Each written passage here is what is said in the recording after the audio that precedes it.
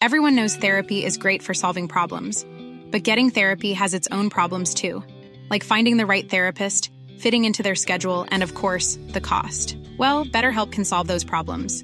It's totally online and built around your schedule. It's surprisingly affordable too. Connect with a credentialed therapist by phone, video, or online chat, all from the comfort of your home. Visit BetterHelp.com to learn more and save 10% on your first month. That's BetterHelp, H-E-L-P. Please take your seats quickly, ladies and gentlemen. Thank you. Hello, ladies and gentlemen. Welcome to Tennis Weekly with Joel, Kim and Chris. On today's French Open Round 3 catch-up, sponsored by the Boodles. Rybakina withdraws due to illness. Rublev falls in 5. And Sabalenka declines her press conference.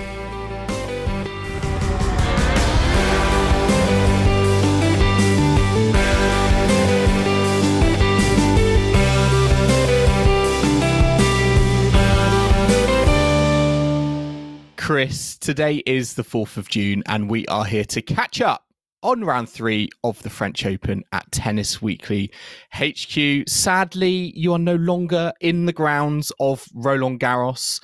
You are back in London. How are you feeling? Have you had any withdrawal symptoms yet of not being in Paris?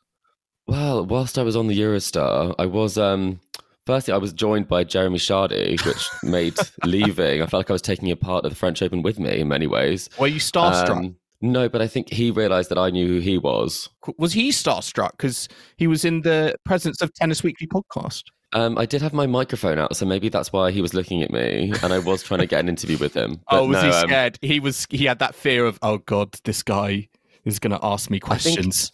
I think maybe he also thought slightly at the Eurostar terminal, Gare du Nord, that maybe we knew each other, that I wasn't crazy. But anyway, it was fine. And then since I got back and looking at the scores, I don't think I missed much on Chatrier yesterday. Yeah. It seems like there wasn't much tennis. Yeah, just generally across all of yesterday, just looking at all the singles matches available, there really wasn't a lot going on, was there? No, and they weren't close. I mean, I was looking at this and it begs the question about scheduling on Chatrier, because if you have a withdrawal, obviously unavoidable, and then a double bagel, I think Holger only lost about 8 games. Yeah. And that's your ticket. We could have got the night session started, it felt like, a lot earlier because of, the pace. Some of the thrashings really that we saw. Hopefully we're getting all of them out of the way before the second week. Exactly. But it did make it a lot easier not being there, because it's like when you go on holiday and your weather might not be amazing where you are, but it's raining at home, So not missing out. Well, we're going to be talking about all of the action that did happen on day 7 and day 6. But before we get into that, I just want to remind our listeners of our Boodles competition. If you want to enter, this is your last chance. The competition will close at midnight tonight. Winners will be announced in our double quick time round 4 catch up tomorrow evening. We're also going to give a collector set update. So, Chris, it really is all going on with the pod at the moment. It really is. And collector set, I think we've been postponing. How bad is collector set for everyone because of everything? I mean, this has to be one of our worst years for collector set to date. I mean, Australia was not a great performance. I was feeling confident with our player picks, if I'm being quite honest. I thought there was a good range in there.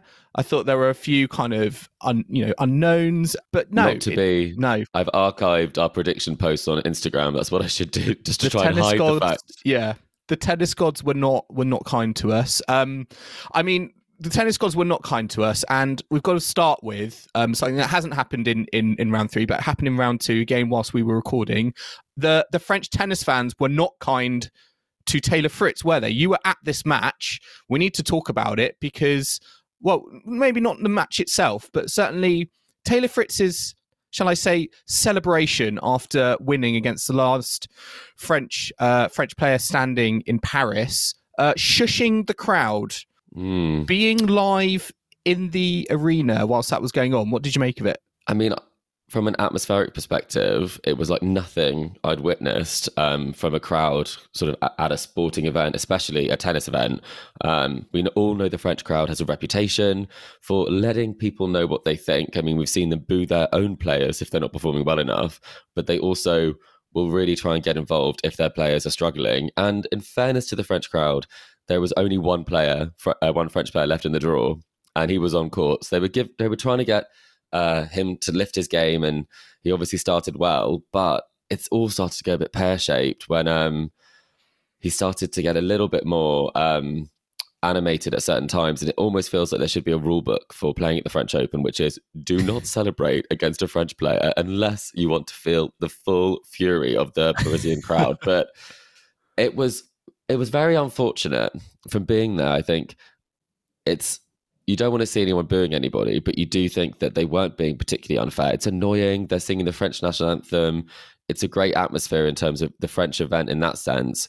But I mean, imagine if that was in the US. That's very weird to be singing the national anthem whilst you're waiting to serve a point. Is it not tit for tat, given how hostile the crowds have been? This is just simply a player dishing it back. I didn't personally like it. I felt like it wasn't necessary. And I think he could have just had a quiet celebration.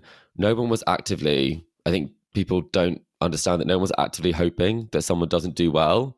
They just really want their French player to win. And if that's a double fault, that's a double fault. They will cheer a missed first serve. It's not the way to do it. It's not particularly, as we said, kind.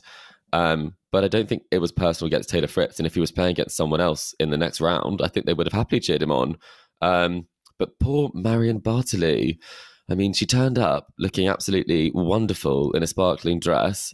And then she just got booed for about 5 minutes, got one question out. They had to abandon the press conference. So you do think that there is a read the room aspect there from Taylor as well as from the interviewers, that probably that wasn't the best time to try and give someone a microphone when the crowd was obviously not going to have any of it. Yeah, I think they got down to kind of, we're going to do one question and that's it, because I don't know if did they feel like it could have gone further than booing? Like, do you think they only did one question because you just don't know what was going to happen, given, you know, he effectively incited the crowd? Could someone have, like, I don't know, jumped the barriers and confronted him? Did it feel like that in the crowd, or did you still think it was on that sort of playful side? I think it's hard to know. I think the atmosphere was very much like people were enjoying themselves. Alcohol was being consumed. But then we've seen incidents in tennis that weren't in an atmosphere like that, where very, very sad and awful things have happened, like with Monica Seles at the French and things like that. So I don't think it's anywhere in the same league. I think it's very much match specific in terms of what they're kind of booing about. I don't think that he would have had any problems even walking around the grounds the next day. I think it is very isolated in that sense. I just think it was just all a bit unnecessary. And I think the excitement got away with the French crowd. And I think shushing the crowd, I mean, when you've beaten Arthur Rinderknecht, I mean, of all the performances he's ever had, I mean, that's not really 4 sets to Rinderknecht isn't really the one where you made a statement victory. But hey, he had his moment. He had his Medvedev moment. We love characters in the sport. I'm just secretly hoping that come US Open, we get Taylor Fritz versus a Frenchman, and a Frenchman wins, and role reversal. It's just the crowd. I mean, they will remember this. Yeah. They will remember this. And listeners, if you'd like to see that, we actually have posted the full video on our YouTube channel of that moment, which is getting a lot of heat. There's a lot of American and French people in the comments. So it's very unfortunate, but it kind of is what makes the French Open exciting in some ways. Yes, it is like nothing else, and the crowds are probably some of the most hostile you can experience on the Grand Slam stage. Certainly not like Wimbledon. One player who's not going to be experiencing though the hostility or just generally the crowds anymore is Elena Rybakina, who has withdrawn from the competition. She cited a viral illness. I think she was having some sleepless nights, a fever, a headache, and decided to call it quits. She was scheduled to face Sara Sorribes Tormo first match on Chatrier, and a few hours before called a press conference. I mean, all credit to her, to be fair, to come out and actually go in front of the media, but said, she was not going to be taking any further part in the tournament. Chris, this caught me completely by surprise. We thought, the progress this week of Rybakina so far has been pretty serene, but this stuff obviously going on in the background, it took its toll. Yeah, I mean, clearly it did. I think there's something going around in Paris. I think that's kind of the word from what people have said at kind of the locker room. There's a few people. I don't think that Pegula necessarily had the same thing, but we'll talk about that a bit later, where she was under the weather. She did play.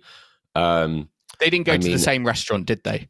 Well, I mean, I'm not sure they're buddies, but who knows? But no, I found out the news when I was digging into my tennis ball shaped Eurostar cheesecake, and I just thought this is a wonderful trip. And then I just thought it's all come tumbling down in Paris, because I think she was my favourite for it, and having watched her play, playing so well, playing within herself, you have to feel if she can land a few serves, she's got a great chance of getting through some of these players. And against someone like Sara Sorribes-Tormo, like, you have to play like Emma Raducanu did against her at the US Open. You got to be in and out as quickly as possible, go for every shot, don't get long rallies. But she is the worst opponent if you don't want to spend much time on court to play against. So you can understand. But I guess the question I have, and obviously it's absolutely gutting for her, and she wouldn't withdraw if it wasn't very bad, but should she have turned up? Because Venus has turned up before, played one game, gone home. Should she have turned up and tried, even though she knows it wouldn't necessarily have gone well? Or we've seen Serena play in Paris completely sick the entire time and still win the title. Was this too much of a precaution, or do we think this was a necessary measure? Do you know what? I would have liked to have seen her taken to the court. I completely understand Sara Sorribes-Tormo. She's one of the most physical athletes on the tour. We know her matches always seem to go to 3 sets. But I would have liked to have seen Rybakina give it a go. As you said, I felt like she was playing so well that if she had come in with a strategy of, right, I don't feel 100%, I'm going to try and keep the points as short as possible, then I think it could have maybe been enough. We'll play one set, and if you don't win that first set, we've seen that before where players know they can't go the full extent after that. We saw that in the Rome final as well. But it did feel like, for example, if you're able to do a press conference, I'm not saying playing sport at the world's highest level is the same as a press conference, but when you are, and you do have a very bad fever, I mean, you're bedridden. So that for me gave me hope that, if you're able to do a press conference, you're able to get yourself out of bed, there's a chance. But I also do fully understand that grass is where she's expected to do the best. And if you do put your body under stress when you're not feeling well, you don't want to jeopardize defending your Wimbledon title, that's for sure.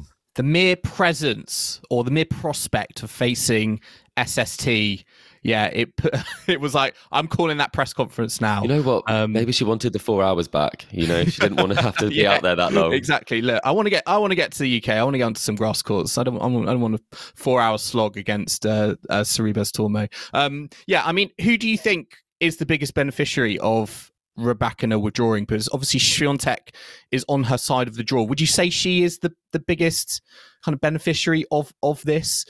Is the kind of French Open ladies draw, are we just clamoring to the hope now of Swiatek versus Sabalenka in a final? I mean, that might be what the people want, but I definitely want Sloane to be there.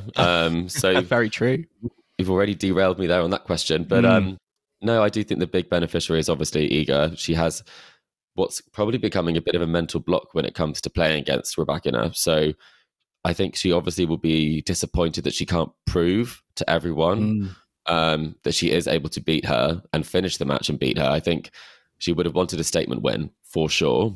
But at the same time, I don't think she'll be sad that she doesn't have to play her in order to pick up a third title here. But again, I mean, it's I was completely shocked by this, and I don't think any of us saw it coming. And so for Iga, I think she was probably mentally preparing for a much tougher French Open defence than maybe it's looking like she's going to have given the results she had on Chatrier yesterday, Joel. I know. Double bagel. I mean, she's only lost 8 games in 3 matches, 4 bagels. 6-love against Wang. I was reading Wang was coming into the French Open 0-6 on clay in WTA main draws. So it was almost a little bit surprising. I think she got to round 3 in the first place. But, and then she met the final boss of clay, Iga Swiatek. And then she was like, okay, this is a real clay court. Yes. Yeah.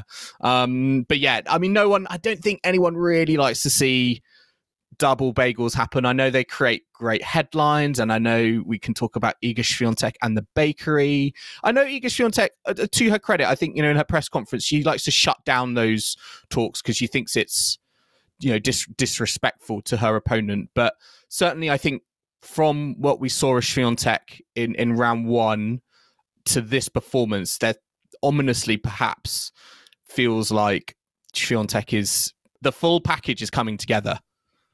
Yeah, I'd agree with that. I think the big difference for me was that her second serve was that much better. She didn't face a single break point. And Wang is someone who, the way that she does play, and anyone who's seen her play, she does like to grind out points, but she is also perfectly capable of taking on a shot, and that would have been her plan. And so for her to be so effective behind first serve, second serve, and on return, I mean, she won 68% of points against the first serve and 80 against the second. I'm not quite sure how it lasted 53 minutes because the stats were, I mean, truly very one-sided. But for Iga, I think it's just a case where, some of these players, like in her last round and her first round, they can, anyone in a Grand Slam draw can play. And so to show that someone who has made it to a third round, you're able to double bagel, this wasn't a round one, it's a round three. So I think it's impressive. And I think her next draw against Sabalenka, I think that is also a really good draw for her because they played quite recently. And obviously Iga got through that one. And so it's almost like the draw couldn't have unfolded better for her. I mean, just on Sabalenka, she defeated Bianca Andreescu 6-1, 6-1. I think we're all clamoring to the prospect of Swiatek, blockbuster prospect of Swiatek Andreescu in round 4. What I saw that I didn't watch much of that match, but what happened with Andreescu in that match? Because I was not expecting breadstick in favour of Sabalenka. And it's the opposite of how Bianca plays. If she doesn't, she's one of those players that does have a plan A. She's got a plan B, a plan C, a plan D, a plan E, because she's got so much variety in her game. If she needs to win ugly, she can. And this obviously looked like she just didn't have anything that was working, I'd have to say. I mean, the unforced errors were very, very high. And we all have seen it. Was that because of Sabalenka, or was this just Andreescu not turning up? It was an off day, I think. And then a case of, if you were having an off day and you're having a bit of a Madison Keys unforced error moment, it can easily go away from you if your opponent is having a good day. I mean, Sabalenka's numbers were in the positive differential when it came to winners versus unforced errors, and the gap just exploded as the match went on. She did, I mean, if you look at some of the stats from that, Sabalenka only made 49% of first serves. And so it does kind of tell you that clearly there were chances when it came to that. And even if she was really going for the serve, Bianca wasn't able to handle it. So a big shame. But again, I'm sure Bianca can take something positive from the fact that she was able to play the French Open, which looked like it would be in doubt after that awful injury in Miami. So onto the grass for Bianca. And, another player like Sabalenka, who in the end had a very, very comfortable win with two breadsticks, 6-1, 6-1, was Coco Gauff, who defeated Mira Andreeva, dropped the first set in a tiebreak, 6-7, but as I said, came through 6-1, 6-1 in sets 2 and 3. Now, Chris, this was being sort of billed, well, in my head anyway, as like almost like the battle of the teenage prodigies. This was a very interesting prospect for Coco Gauff. She had, I think this was like only her third or fourth match ever that she was facing an opponent that was younger than her. What did you see of this match? Given Coco Gauff and her forehand troubles, it looked like her backhand, particularly in that second and third sets, she was swinging freely, she was swinging great, but yeah, it was a little bit scratchy, I think, to begin with. Is that fair to say? Yeah, I think it was for sure. I got the chance to see some of Coco playing in Paris, and I think she played much better than she has recently. And I think one of these sorts of results, because it's so hard playing against someone when you are the young hope, then playing the next young hope, and everyone wants the headline to be kind of Coco Gauff is beaten by someone even younger than her, And I think that's something where you've got to feel that pressure. And in that first set, I think she did. And then after that, I think she thought, this can go one of two ways. I can lift my game. I've got nothing to lose. And she really made her mark on the match. And I think super impressed, because after that first set, I thought, here we go. This is not going to be a 3-set comeback. And I would not have predicted the scoreline to be like this. So I think it's a really, really, really good result, because Andreeva's been causing a lot of players problems. And for her, it's a great learning curve. It felt like she just ran out of steam, or she had put all her eggs in one basket for that first set and didn't really have much else to give. And you could see, I think, the frustration kind of boil over. I think she was arguably a little bit lucky she didn't get defaulted, because I think she hit a ball into the stands, received a warning, was lucky it did not hit anyone. But maybe that again shows, her, understandably her lack of maturity on the court, given, she's only 16 years old on the tour. Yeah, I mean, that is obviously something where, we've seen players who've been around a long time sort of hit a ball into the stands, Novak Djokovic. But I think something that is key from this one would be, in these big moments, is how to be able to kind of keep your level up. And I think against someone like Coco, who is the best defender in the game, you can't really just do it in one set, because she is going to get the balls back in play. And if you do start to question it, it's going to get pretty dicey, because Coco is one of the best movers, if not the best mover on the tour, and clay is her favourite surface. So it's a bit like playing against Sloane, is that, and for Sabalenka this evening, you've got to have the game plan, execute the game plan. And if that does not work, then you're in quite a lot of trouble if you're a big hitter. We also had Schmiedlova go through, Ons Jabeur, Bernarda Pera. The dark horse of the competition, Joel. Well, hang on. My dark horse is Beatrice Haddad-Maia. I'm a big fan. She is your favourite. She came through in 3 sets. I didn't realise this. That was the first time she's gone past round 2 of a major, despite being at a career high ranking of 12. Now, those things don't go together. I know she had a great grass court last season up to Wimbledon, and then went out early. But seems to me that I think Haddad-Maia is delivering on the goods this time. I've never heard of a player with a ranking of 12 that's never been past the second round. So this isn't even she was able to go 1 better. She's gone 2 better. So I think that's forced something to be reckoned with, Chris. But do you enjoy the matches, Joel, would be my question. I think at times I do, but sometimes it can get pretty long-winded, I would say. But it's great to see, because if someone obviously has that level of talent where they can get themselves ranked up to 12 in the world, you don't want to see them be kind of unable to replicate that on the bigger stage. So first time in the round of 16, she's a tough opponent. And, with Joel's kiss of death of supporting her, I'm sure that she will go out in the next round. Yeah, I do. Yeah, I do think there are some times when I think she's a great player on the tour. Has she been able to replicate that when it gets discipline? Absolutely. The really important tournaments, i.e. Grand Slams, it's been found wanting a little bit. But yeah, good to see her doing well at the French Open. Moving on to the men's side, Chris, we've already alluded to, you're going to have to take me through this kind of next, I feel like, 10, 15 minutes of the pod, because I am honestly unmotivated by talking about a lot of these men's matches that happened today. Perhaps the most interesting one was the night session match. It was Frances Tiafoe versus Sasha Zverev. Perhaps a lot of people would have had Tiafoe coming through this, giving Zverev's form struggles of late. But no, it was Zverev coming through 3-6, 7-6, 6-1, 7-6. I'm not going to lie, it was not pretty at times. I know I had a few friends message me saying this gave them US Open 2020 final vibes between Thiem and Zverev in terms of who's doing the best to lose this, essentially. But still a good win for Zverev. That was his first top 20 win since 2022 after 7 consecutive losses. So is it fair to say that was a bit of an upset? Ooh, that's a tricky one. I think on a Grand Slam stage and in Paris. You don't think that's an upset? Okay. Oh, it's hard to say. I think I wasn't surprised that he won, because I do think Tiafoe is someone who can mentally sort of drift away from matches at times over 5 sets. And I think getting over the line is my biggest surprise with that one, kind of 7-6 in the 4th, because we've seen Sasha in final set tiebreaks and in very close matches, particularly this year against kind of Medvedev, where he hasn't got that result. So I think that's probably a really positive thing for him, is that he was able to kind of turn it around, win 2 tiebreaks, and also make his mark in that 3rd set. So would it have been nice to see, and would I have thought that Tiafoe might have edged this one? Probably.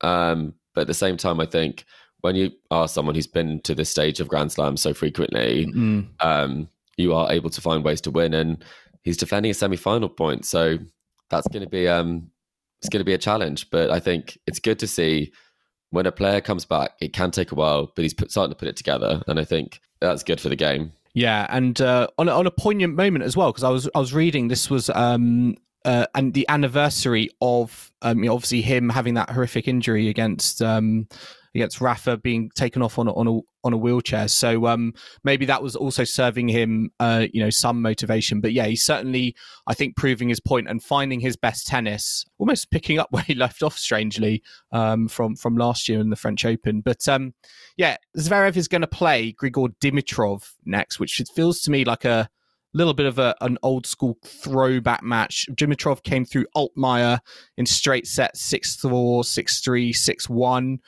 Do you think Zverev will have any issues with Dimitrov, or do you think Dimitrov could spring a surprise? Well, I mean, I think the Altmaier result from Dimitrov, I mean, obviously after that 5-hour and 26 match, Altmaier was physically struggling. Knackered. And wasn't able to play his best game. So Dimitrov has kind of sailed through without dropping a set.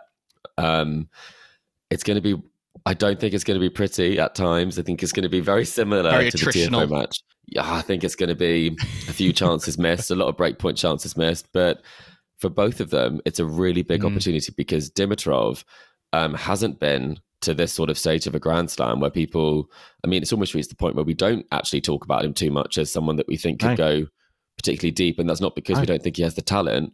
It's much more because it's not something that has been happening that much recently. We just sort of see him, I think, play this role of he turns up at Grand Slams and to a tournament organiser's point of view, yeah, he's a player you could put on the outside courts that brings and attracts a big crowd because of his name. Yeah, well, he's not been into the second week of a Grand Slam since the 2021 Australian Open, and before that it was 2019 with that US Open semi-final. So it's definitely a case where he hasn't been able to get past some of these early matches, and some of these sort of regular tour players, I think they've had the best of him. So hopefully they're both inspired, but it's going to be a big step up based on who Dimitrov's played so far, that's for sure. And not really surprising, South Americans doing particularly well. Two Argentinians, Francisco Cerundolo and Thomas Echeverry, came through against higher seeded opposition. Cerundolo against Fritz, Echeverry against Chorich. And we also had Nicolas Jarry as well take out Marcos Giron in 4. So no surprise there as such, I think. But a little bit disappointing, for Borna Chorich. I had him going a bit further than this.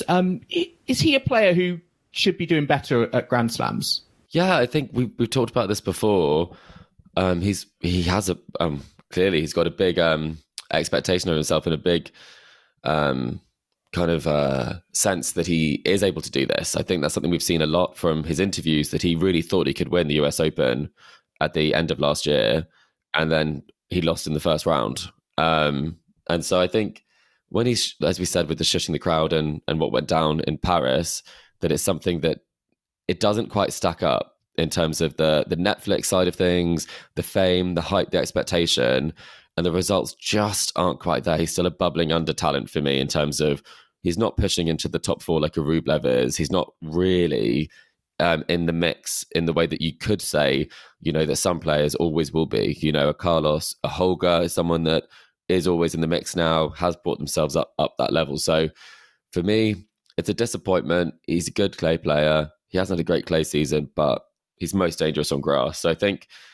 time will tell, but so far I think it's been a case where he hasn't kind of delivered what we would have expected based on some of the results after that Indian Wells triumph. And just before we go to a quick break, just got to give a word to Holger Rune and Casper Ruud, because they've also come through. Scandinavians. I know, they're taking over. I don't know what to do. Yes. I mean, Rune was beneficiary of that withdrawal earlier on in round 2 against Gael Monfils. Came through in straight sets here. I think Ruud got it done in 4. That feels to me like we're on a collision course here. We are. I think Holger, I think he's really trying his best not to spend any time on court after what was quite a tricky first round encounter. Yeah. And Casper is playing himself back into form. which I think is the sort of thing that Grand Slam tennis can do. I think he probably isn't the best 3-set match player, because if you look at some of them, he would have always sort of dropped a set except for that first round against Ema. But it would be great to see. Yeah. And I think it's proving harder than you think for some of the seeds to get the wins across both sides of the draw, whether it's, keeping your fitness up. And I think something that we can all say about Casper is that he probably has a great immune system because he's been playing so much, he could play so long and so physically fit. So if it's a war of attrition, as something sort of an illness goes through the locker room, I mean, Casper might really benefit there. Well, we'll see. I mean, maybe potentially not too far away from that meetup, but yeah, one more obstacle for each of them both to overcome. But we're going to take a quick break now, but join us in the second half where we will be looking back on day 6 from the French Open. So do not go anywhere. The Boodles is back. After a 3-year break, the ultimate pre-Wimbledon tennis event is returning to Stoke Park from the 27th of June to the 1st of July. And we're offering one lucky Tennis Weekly listener the chance to win a pair of stadium passes to join us at the country estate for a day of world-class tennis in an English garden party setting, where you can sip champagne, dine in style, and mingle with your favourite tennis stars, including Stefanos Tsitsipas, Andrei Rublev, Felix Auger-Aliassime, Seb Korda, Lorenzo Musetti, Hubert Hurkacz, and even more top players to be confirmed in the coming weeks. The Boodles is located just 35 minutes from central London, and every seat in the stadium is no more than 10 metres from the court, giving every guest the ultimate fan experience on one of the UK's finest grass courts. Tickets start from £90 and attendance is strictly limited to 2,000 per day, so booking early is advised to avoid disappointment. To book, visit their website, theboodles.com. And for your chance to win a pair of stadium passes, all you have to do is follow us on social media at Tennis Weekly Pod, like our competition post, and tag a friend that you would like to come with you. Maximum 2 entries per person, 1 per social channel on Instagram and Twitter. The competition closes on Sunday the 4th of June at midnight. Winners will be announced on our 4th round catch-up on Tuesday the 6th of June, so listen in to find out if you are a lucky winner.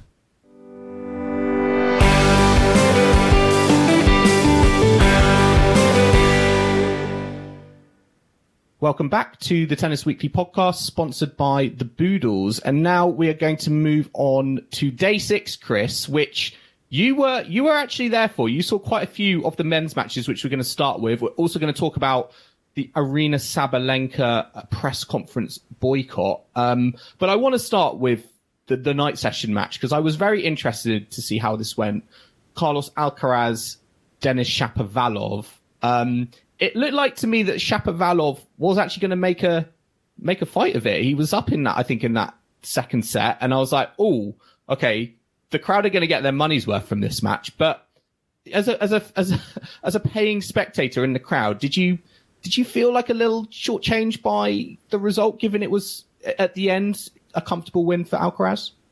Well, if someone told me that it would be 6-1, 6-4, 6-2, I would have said, yeah, that sounds about right, based on where Denis is at. And in that first set, when Shapovalov won a game at 5 love down, and the crowd gave the sort of the pity cheer of like, oh, well done, you've won one game. I was sort of thinking, how has Denis Shapovalov reached this point? Yeah, I mean, you have to question it, because the talent level is so high.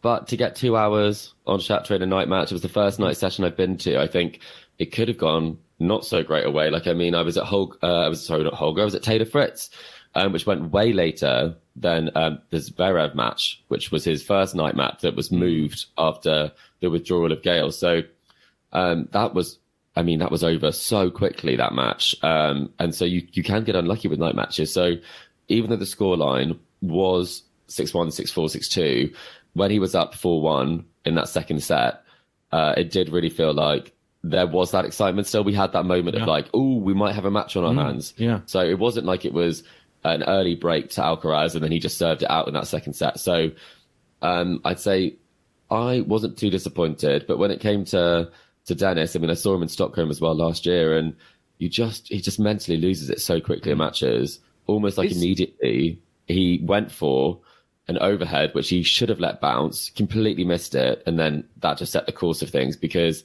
it's one thing going after your shots, but you still have to be sort of engage your tennis IQ and think about making sure that you make more than you miss. And 10 double faults. I mean, he double faulted his lead away. And that third set was quite sad to watch, in fairness, because it was not competitive at all. And if you look at the numbers, I mean, he gave so many chances, 16 break points Alcaraz had, and it was only a 3-set match. So I guess from a Dennis perspective, you've got to think... It's frustrating. It's frustrating. Yeah. It feels like he, on the tour, is perhaps the one player with the most highest talent level, but lowest kind of form going on at the moment. The gap is, it feels just so massive, and it's just so frustrating that, you know, we're still, I think, having these conversations on, you know, Denis Shapovalov, you know, he's more highlight reel than point construction, doesn't necessarily maybe think about strategy as much, wants to go for his shots, when all the talent, frustratingly, is there to see.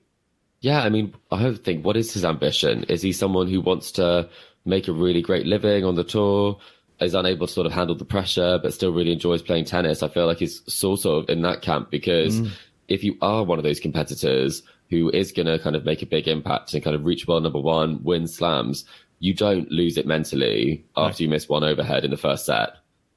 You can't be that fragile when it comes to the mentality on the court. So for me, he probably sits in that sort of Kachanov area where he obviously burst of the scene, was playing so well, but wasn't able to necessarily mentally stay with it. And now it looks like as he matures, he's actually been able to really produce some great results at slams recently and at the Olympics. So you have to hope that maturity will be the thing that will get Dennis to get that sort of super special result that we're all looking for from him. And another match that really failed to live up to the billing was Lorenzo Musetti versus Cam Norrie. Musetti actually delivering a statement win in the tournament against Norrie. It was an absolute, I'm afraid to say, from a British point of view, it was an absolute demolition job. Norrie really didn't find his feet at all in that match. I think the less said about the performance, the better. But for Lorenzo Musetti, he has got Carlos Alcaraz next. Do you see Musetti challenging Alcaraz in ways that he hasn't been challenged? Well, he has been taken to a fourth set, but do you think Musetti could push him all the way or give him more to think about? I mean, I really do. I was at that match as well, because one of the benefits for our listeners, if you do have a night session ticket, you're able to enter the grounds from 6:30 with the night match not starting before 8:15. Oh, so, nice. Yeah, so that's something that I didn't know when we purchased the tickets. So that was a bonus, and we got ourselves out onto court Simona Mathieu, which was a great atmosphere. But I mean, Musetti was just in full flight, and it looked like Norrie had a bit of an injury niggle. He had some strapping, and he definitely wasn't playing the sort of tennis that you would expect from Cam. And he was missing some very uncharacteristic shots, whilst Musetti was super focused, and his court craft and the way he was sort of spreading the ball around the court, it was a bit majestic. I mean, someone like Cam gets balls back, and he was regularly being kind of completely outmaneuvered. And so it's probably the first time I've watched Musetti play with just complete confidence that he was going to get it done and that this was going to be a fully complete performance. And he's beaten him before. Carlos said in his interview afterwards, I think it was in the Hamburg final, Musetti got his first 500 win on clay. So they have a bit of history there, and that was when Carlos was up and coming, as opposed to, you know, the number one, the US Open champion, and probably one of the favourites for this title. So for Musetti, we've seen it before. He's got nothing to lose. He's a lot more mature than when he played Djokovic at the French. And I have this on upset alert. Ooh, okay. If I had to say, I think Musetti's going to get it done. Oh, now that is fighting talk. That is fighting talk. I mean, another Italian who had a fantastic result was Lorenzo Sonego, who took out Andrei Rublev in 5 sets, was 2 sets to love down, and then one in 5. So it was 5-7, love 6, got bageled in that second set, and then 6-3, 7-6, 6-3. I think, like, similar to Yannick Sinner, for Rublev, this will be a sore one. You don't expect players of his quality to let slip a lead of 2 sets to love, particularly when you've bageled your opponent. And yeah, Sonego, I think he's never done this before. I think in his press conference he said it was like a miracle. but I think it was still a fantastic match. And really disappointing from Rublev, another player who probably would have thought, having come into this tournament as a Monte Carlo champion, that round 3, that's not good enough. It isn't, and he hasn't pushed on after that Monte Carlo result. No, he hasn't. I think it's almost been a bit like he's won a slam because he wanted it for so long to win a Masters, and then we see that happens after that first slam when there is a natural sort of letdown, and potentially we're sort of in that phase with him, with Monte Carlo being obviously one of his goals and dreams, and next to slam. So maybe he's putting too much pressure on himself, because if you're able to bagel an opponent, irrespective of where that falls in a match, you should be winning that match, because that would say that either you figured it out or they have lost it mentally and they aren't able to answer the questions that you're asking. So that was really surprising, because he is such a good front runner. But another match that I did see a bit of him this week, and he's got everything in the game, but then he still lost a set to Corentin Moutet out on Simone Mathieu again. And I was watching that and I was thinking, as I left that match, this is done 3 sets. And somehow he lost a set. And if you look at the way they play, he could hit the ball probably at 75% speed and still get that done. But again, it's between the ears. So that is a big disappointment from Rublev. And it does make I still ask, is he in the mix when it comes to slams? It comes to slams, yeah. Yeah, it's tricky. I think we still need that little bit more from him, again, in the same camp as Yannick Sinner. Another player who did really well, Carlos Alcaraz, Novak Djokovic came through in straights against Davidovich Fokina. This was straight sets, but this was a real test for Djokovic. It took 3 hours, 36 minutes. I think it was his longest straight sets win of Djokovic's career at a Grand Slam level. So he was really pushed in those first 2 sets by Davidovich Fokina. But Djokovic coming through. I think nice test for him. We'll have to see if that has any impact on him in the future. But it was almost a little bit disappointing. I think Davidovich Fokina I think he deserved a set from the amount of effort he had put in. Yeah, he definitely did.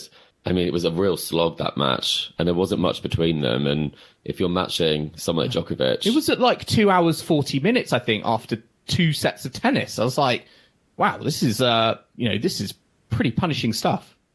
Yeah, if it had gone to another set, imagine how long that would have gone. It would have been a real sort of superhuman effort for the winner if it had gone 5, for example. So for Djokovic, it's probably very important, given some questions around his fitness, that he is able to get through in 3.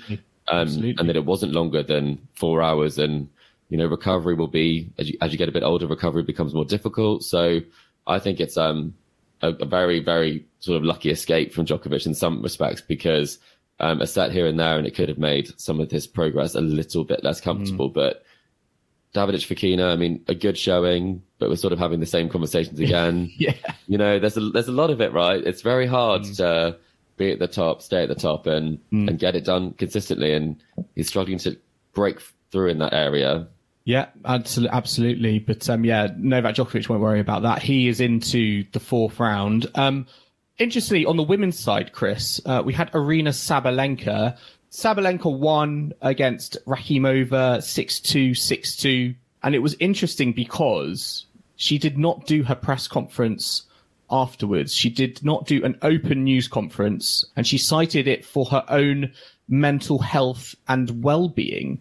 She said she did not feel safe during her Wednesday news conference. So this was quite interesting, because obviously the talk around Sabalenka at the moment is, it's just from Belarus. People are wondering about her ties with political ties with the president there, and these questions keep coming up in her conferences, and she really does not want to answer them. There are a lot of comparisons, I think, with this being made with Naomi Osaka at the French Open, and not doing a press conference for similar reasons as well, from a mental health point of view. Did you think this was fair game? What parallels and what do you take out from it in relation, I think, to that Naomi Osaka situation that happened previously? Well, I think it's the French Open have definitely had a role in selecting who she spoke to as well. So I think that's a big difference here, is they've taken action, and it's not a player who's saying that they kind of aren't able to do it. It's to do with safety. There could easily be no questions on a certain topic, you could say, or one question. But the parallels, I think, is that Naomi was treated as though what she was doing was trying to bring the downfall of the tournament, that she wasn't completing her contractual obligations. It was like, how dare Naomi Osaka not do it? Yeah, it was almost like she was entitled. Who is she?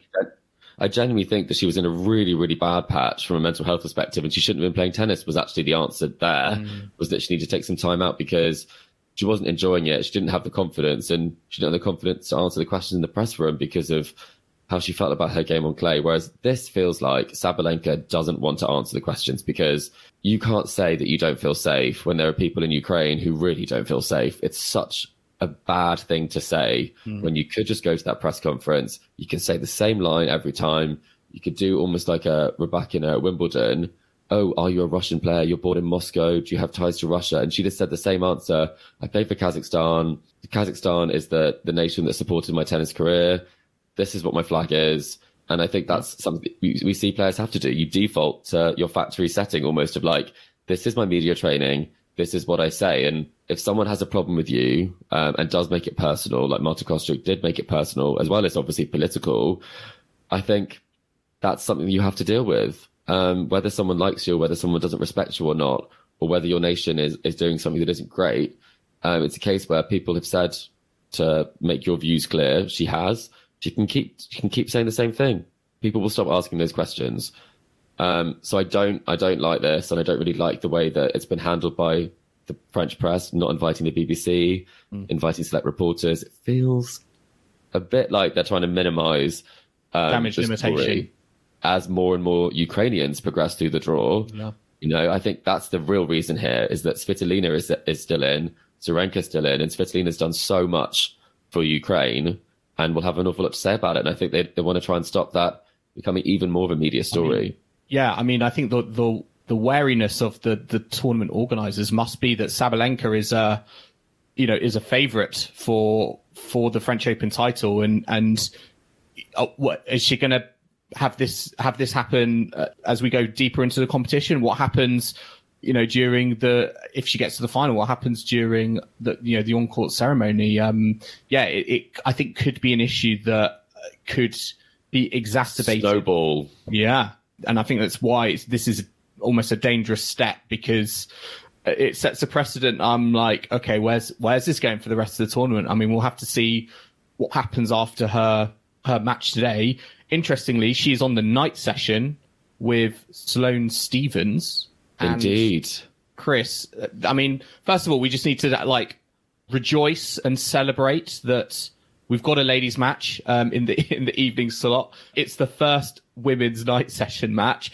As a big Sloane Stephens fans, what are your hopes going into this match? Because to me, Sloane Stephens has surpassed my hopes and expectations for her already going into round 4.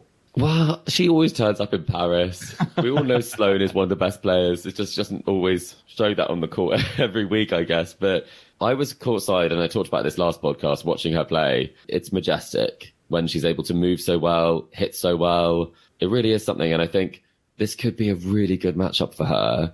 It's cold, the night match. That's probably the worst nightmare for Sabalenka. She wants a warm court because she wants that ball to fly through and to really do some damage. Sloane's defense is impeccable. Her and Coco and Iga, I'd say, were the best movers on the tour. So if there's ever a better slot for this match for Sloane, it is this match. And I think Sabalenka, I mean, it sounds like she's not in a great place, so hopefully that won't affect how she plays. But I think this could be an upset. I mean, I'm always upset alert, though, Joel. I think I always try and call an upset. So I'm like, I told you it was be an upset. But thank goodness there's a night session that's a women's match. And I mean, is it the right move to do it only at the end of the first week when there could have been multiple opportunities earlier in the week? But we take what we can get, unfortunately. Yeah, I mean, there's been some interesting talk around, is this almost like a tokenistic gesture? I really feel it is. One match. I mean, I'll let the jury, I still be out until the end of the tournament, see if it's the only one that we're going to have. But yeah, I think there is an argument, if that is the case, then is it just better not to have them as opposed to, having some sort of token gesture? But we'll see. But I do think it is a it is certainly going to be a blockbuster encounter. We did have also, Chris, Jessica Pegula going out. She's the third seed, lost to Elise Mertens. Hang on, Elise Mertens winning in the third round. That's not meant to happen. Yeah, Elise Mertens won 6-1, 6-3. But as you alluded to earlier, Jessica Pegula under the weather like Rybakina for different reasons. There's been some talk of food poisoning. She wrote it in her column for BBC Sport in the build-up. She was potentially saying, was it some bad piece of fish? Escargot. Escargot. And she loves them. So that's pretty brave from a dietary perspective. But clearly she was hampered by it, whatever it was. And she saw probably the slightly more humorous side of things. But I mean, a big shame for her because, again, we thought this could be a good opportunity for her to go a little bit further in the tournament. But, Elise Mertens can play tennis. She really can. And she can make it difficult, especially if you're someone who isn't feeling great. It's a similar sort of prospect in terms of playing someone like, I guess, like a Sarah Sorribes-Tormo in the sense that she gets a lot of balls back. She makes you play. And if she's able to kind of hit winners like she was, I mean, she had a great differential of like 19 winners, 7 unforced errors. It was super clean. So very surprising. But a few people are on the comeback trail this tournament, Joel. Yeah, absolutely. I mean, we've already spoken about Elina Svitolina, but Pavlyuchenkova, as you mentioned, she's obviously still got some great past memories of the French Open. She's through to play against Potapova. Svitolina as well has got Kasatkina. Yeah, so I feel like Pavlyuchenkova has gone on slightly more under the radar than Elina Svitolina, but both on incredible comeback journeys. And I mean, Pavlyuchenkova is a player, I think she was talking about, she didn't touch a racket for 5 months. The doctors didn't let her. So to see her back into the fourth round again is another impressive and inspiring story in the same vein, I would say, than Elina Svitolina, regardless of nationality backgrounds. Yeah, definitely. I think Pavlyuchenkova had no form coming into this at all. But if anyone knows her game, they'll know that she is technically one of the best and always was as a junior. And that's why she had so much junior success. So very pleased to see her back because it's the sort of time in your career where things could go one of two ways. And we've seen it very challenging returns for people of similar ages like Thiem and different players. So I think that's very impressive. I think for Svitolina, we were talking about the all-time earnings list, and she's so high up that. And I think her comeback has shown that she can step away from the game. She came back, she picked up a 250, she's into the fourth round at the French Open. And I think who would say that she couldn't go further? I really do believe that she is flying, and she's reached 2 semi-finals at slams previously when she did not have form really that year on the tour. So she had great form coming into this, and I would honestly love it if she went a lot further in this tournament because I think she's so inspiring for so many different reasons. And I think the fact that she's willing to come back, put all this effort in, turn up for a Gael Monfils match as well. I mean, she's doing overtime. Yeah, we'll see. I mean, one player, just before we get on to looking at the order of play for today, another Elina who has done very, very well this tournament, Elina Aveniasan, a lucky loser into the second week. Doesn't happen very often. She was eliminated by Kayla Day in qualifying round 3, but she came through against Clara Tauson in round 3 proper in Paris, 7-5 in the third. Yeah, I want to just touch on this because this is an incredible story because that is just the 5th time a women's player in the Open era has made the round of 16 as a lucky loser. And Chris, I know you're a big WTA fan, but these names I do not know much about. I don't know if you do. They happened so long ago to me. Hannah Strachanova in 1980, Dana Gilbert 1982, Nicole Jaegerman 1988, and Maria Jose Gaidano in 1993. Listeners, let me know. Do you remember any of those? Do you remember any of those players going on crazy lucky loser runs? Because Aveniasan has added herself to the list. Yeah. Do you think it's going to stop here, or do you think it could go further? Oh, that's a tough one. I think if Mukova, I think Mukova is probably a player that will do a very good job against her because she's someone who has a lot of different weapons in her arsenal. But I still think But it's still amazing. It's amazing. And I love the names. Not one of them am I aware of. Just so that any of our listeners do know one, please let us know. Yes. And maybe I'll do a bit of research on them to find out, especially if she continues to progress. But it is becoming a little bit of a Russian and Ukrainian. It is, isn't it? It's just noticing that. Kasatkina, we've got Pavlyuchenkova, we've got Elena, we're talking about now. We've got Belarusians in that. This could get interesting. And interesting, I do not mean in terms of a drama and entertainment perspective, but in an actually politically quite an uncomfortable situation could be playing out on one of the bigger courts.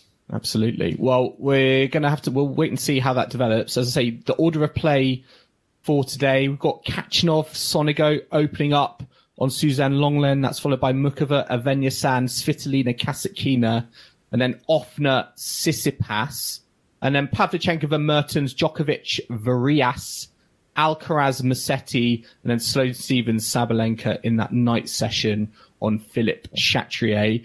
Chris, before we leave, if there's one, I think I know what your answer is going to be, but if there is one match you are getting a ticket for today, which match is it? I think I might surprise you. Oh, I'm gonna no. I'm gonna be at Mukova, Avenisan. I'll be over there. No, I'm joking. What? I won't do that. Oh, okay, absolutely not. But the ones that I'm really keen, I'd love to see would be Svitolina Kasatkina would be my third choice. Steven Sabalenka second, and for me, the big ticket is Alcaraz Musetti. It has to be because they are two young players playing so well. Whereas I think with the Sloane match, it might be one that I mentally can't handle the loss if it happens. We can give a little update, a tiny update, that at the moment some of those matches are live, and Mertens is a set and a break up. So we'll see if she can close that one out. But which ticket? Where are you, Joel? Alcaraz Musetti has got to be. You're joining me. You're joining me on Chatrier. I'm joining you there. Steven Sabalenka though is going to be. I hopefully delivers on its night sets, session. We really hope. Yeah, I can see it being like a 6-1, 2-6, 6-1 type scoreline. But we'll wait and see. But listeners, I hope you've enjoyed our latest episode of the Tennis Weekly podcast. Remember to subscribe to us to stay up to date on all the action still to come from Roland Garros. We're on Apple Podcasts, Spotify, and all major podcasting platforms out there. And if you like what you're hearing, then make sure to leave us a rating and review on Apple Podcasts or Spotify. You can also follow us on social media or email the show. We're on Facebook, Instagram, Twitter, and TikTok. And all of those handles are Tennis Weekly Pod. And if you would like to see any of the things that we've been posting from Roland Garros, then do check those out because there's lots of things that we've been posting recently. You can also email the show, tennisweeklypod@gmail.com, or check out our website, tennisweekly.co.uk. And we will be back tomorrow at Tennis Weekly HQ for our round 4 French Open catch-up brought to you by the Boodles. So I hope you can join us for that. But in the meantime, it's goodbye from Chris. Goodbye. And it's goodbye from me. We'll see you again soon.